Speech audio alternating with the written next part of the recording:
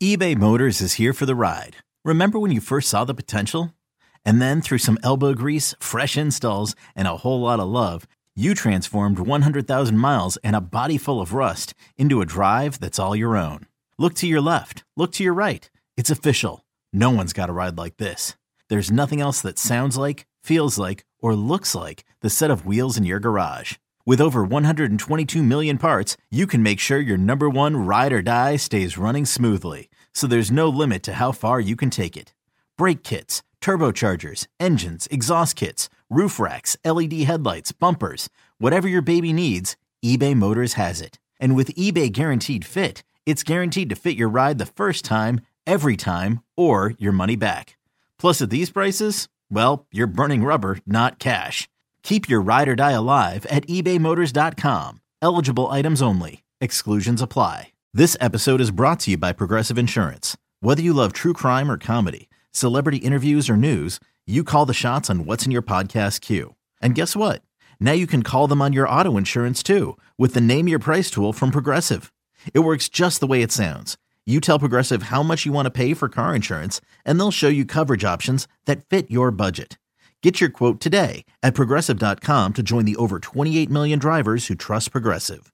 Progressive Casualty Insurance Company and Affiliates. Price and coverage match limited by state law. All right, it is our 7 o'clock hour, and in this hour, we got a couple of fun things to do. What is, Al, did Fox, the network Fox, right? Did they help the Eagles win? They had a great shot of one turnover and a bad shot of a missed catch. They missed that Did catch. they screw that up? There are even theories, Ria's learned, that there's conspiracy going on. Oh, yes. There's conspiracy theories about that. And also in this hour, we're going to show this video. We're going to put it out on Twitter. There was a play where Nick Bosa not only got owned by Jordan Mailata, but Barrett was showing me the proper technique. When you are on top of a player, Al, and do not move, you must keep your hands tucked. On the line. You know who knows all this? Ross Tucker, Al. He was in the NFL for 8 years in offensive line, and he is brought to you by First Trust Bank, the official bank of the Philadelphia Eagles. Hi, Ross. Angelo, what's up, man? Oh, your voice. Ooh. What happened, Ross? Both my daughters are sick. Oh. Yeah, and actually, it'll get better as the day goes, but early in the morning, it's dicey. All right, we'll call you around noon. All right, let's start with this. Who would you rather interview, Ross? Nick Sirianni or Andy Reid? Ooh, I think Sirianni. You know, Andy, I love Andy. I really do. But some of his jokes about the food and stuff, it's like he always goes to the same well all the time with the food stuff, whereas Sirianni, you really never know what you're going to get. Yep, good answer. Who would you rather play for?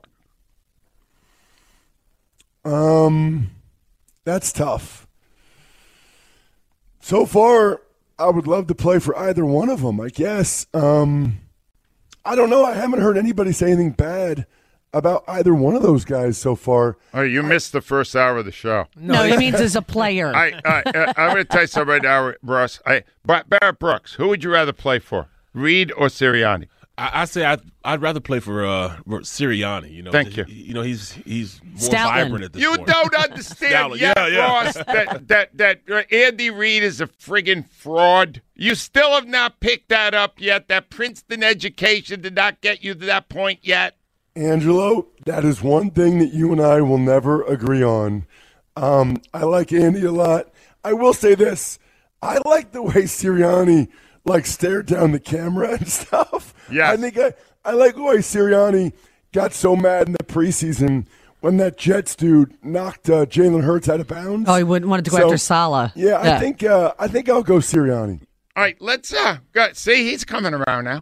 Let me get to what happened to Purdy, first series, all right? But once that happened, and he was obviously not going to be able to throw the ball, was the game over at that point, Ross?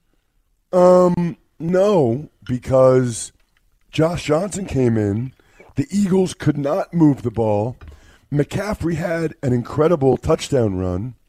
and it was 7-7. So, no, the game was not over at that point. Now, when it was 21-7 at the end of the first half, I thought the game was just about over. And I was with Erin Andrews as we walked into the Niners off the field.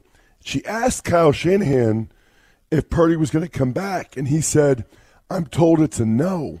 But I also, Angelo, I heard Niners players saying, keep your head up, keep your head up. I can tell you from experience, as soon as the players start saying, keep your head up, you're dead, you're done. Oh, really? That's interesting. All right, so here's the one thing, though, I noticed. All right, so they hit Purdy, and you couldn't tell initially, Ross, that it was a fumble because it re-hit his arm after it got pried loose by Reddick. And then you had the Devontae play where you couldn't tell right away either until you saw a different angle. The fact that Nick challenged the Purdy play and Shanahan did not challenge the Devontae play, that was a huge kind of a juxtaposition of two coaches in big moments, wasn't it? Gigantic, and there's other parts of it too there.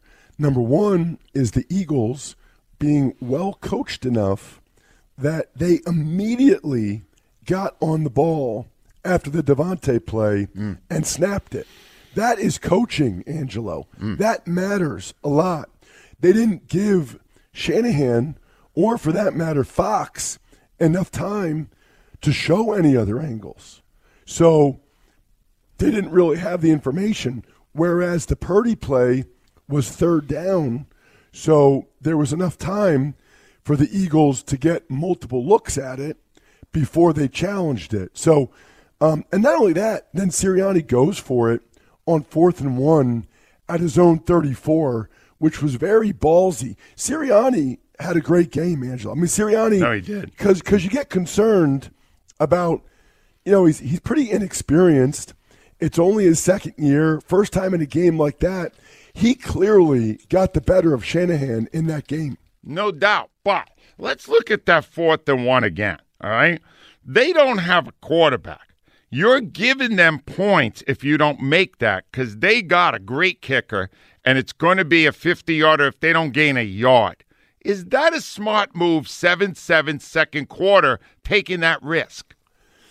Well, they've been so good, just so good in those situations all year that I think it is. Yeah, I mean, I don't know the exact numbers that they have in terms of percentage and how many of those they make, but it's a really, really high percentage.